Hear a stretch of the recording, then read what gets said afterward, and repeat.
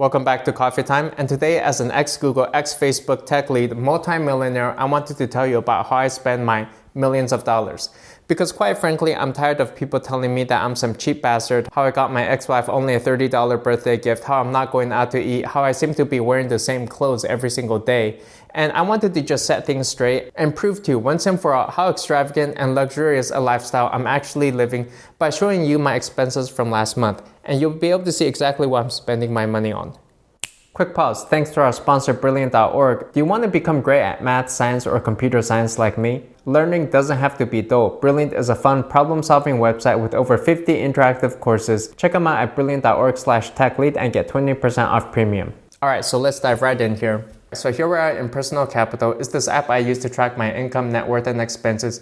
You guys can check it out if you want to, and you get a free $20 if you want to use my link.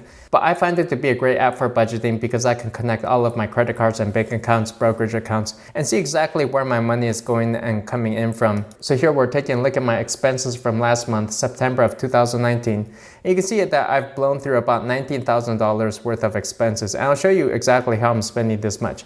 And it's a lot, isn't it? I told you, I'm not cheap here. So first up, we have rent coming in at $4,400. This apartment actually costs about $4,000. And then the other $400 probably from utilities, water, gas, internet, electricity. And yeah, it's expensive, but I'm rich. But overall, cost of living in Silicon Valley is quite high. I would say most normal people are spending probably $2,000 to $3,000. I'm just locked into this lease and I'm going to get out of this place as soon as I can. Now, as an aside, this actually brings up an interesting point, which is that many people in Silicon Valley, they may be having this high salary, but people can't even seem to afford shelter because cost of living is so high. A lot of people end up living with roommates. They may not even have a good school district for their kids. Everyone's trying to save up for some down payment for a house. And houses in this area is going to run you $1.5 to $2 million or more. And if you want a good house in a good school district, it'll probably run you like $2 million. And then you may have to rent out portions of the house if you want to bring back some of that income. It's just very expensive overall. So there's this aura of poverty where everyone's trying to save money because they're essentially homeless because the differences in cost between your daily expenses and then your housing is just so out of balance. Now moving on, if we take a look at my next category here, online expenses, $7,700.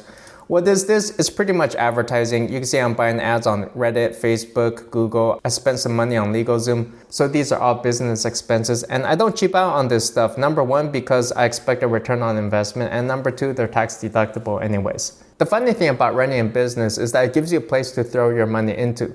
So for example, if you get a $1,000 bonus from work, well sure, you could take that and blow it on a nice lavish dinner for yourself.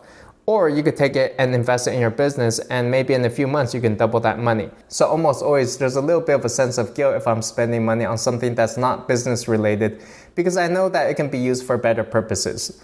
Now if we back out here and take a look at my other expenses, business miscellaneous, that was about $3,000. This is essentially my web server hosting, so I lease a web server and a database server. For the websites I run, my coding projects, this stuff normally costs $1,000, but I just prepaid 3 months in advance to meet some credit card spending requirements. Just to get some points, those are always fun. In the next category, we have travel, which comes in at $1,400. This is essentially the Los Angeles trip that I did last month. I stayed in Los Angeles for about a week, and you can see my expenses here. It was on Hilton, Super 8, American Airlines, Uber, Residence Inn, Hilton, Marriott. So it was about $200 a day there. And then if we see these other miscellaneous categories, $300 on general merchandise, probably some stuff on Amazon. Restaurants was $300, which is probably about $20 every other day or so. So yeah, I don't eat out all that often. I just personally don't have the patience to sit through a white tablecloth 7-course meal with soup, salad, 2 entrees, and 3 desserts. Especially dining alone, that's just boring. Speaking of which, check me out over on Tinder. For entertainment, I spend only $192, which is probably pretty low. I could probably bring that up into several thousand. I have a few ideas, but I don't want to get demonetized. But essentially, I just spent that on Disneyland, $144 there.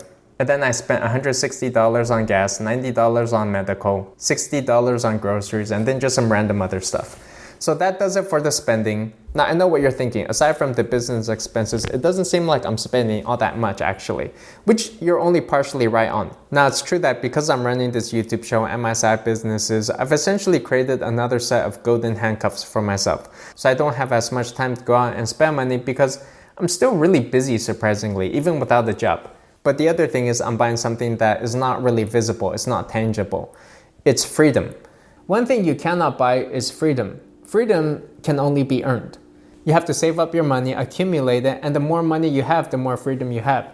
It gives you the power to walk away from jobs, to not take on work that you don't want to do, to be able to take a vacation and travel whenever you feel like it. When I was fired from Facebook earlier this year, most normal people would probably be completely devastated and ashamed. And for myself though, because I had saved throughout the years, I did not feel much about it. I felt nothing. Early retirement, that's another one you can't buy. The ability to go live in any other country that you want, right? Normally when you go to another country on a tourist visa, you're prohibited from working. So if you're able to have saved up enough to support yourself, then that would just let you experience multiple different cultures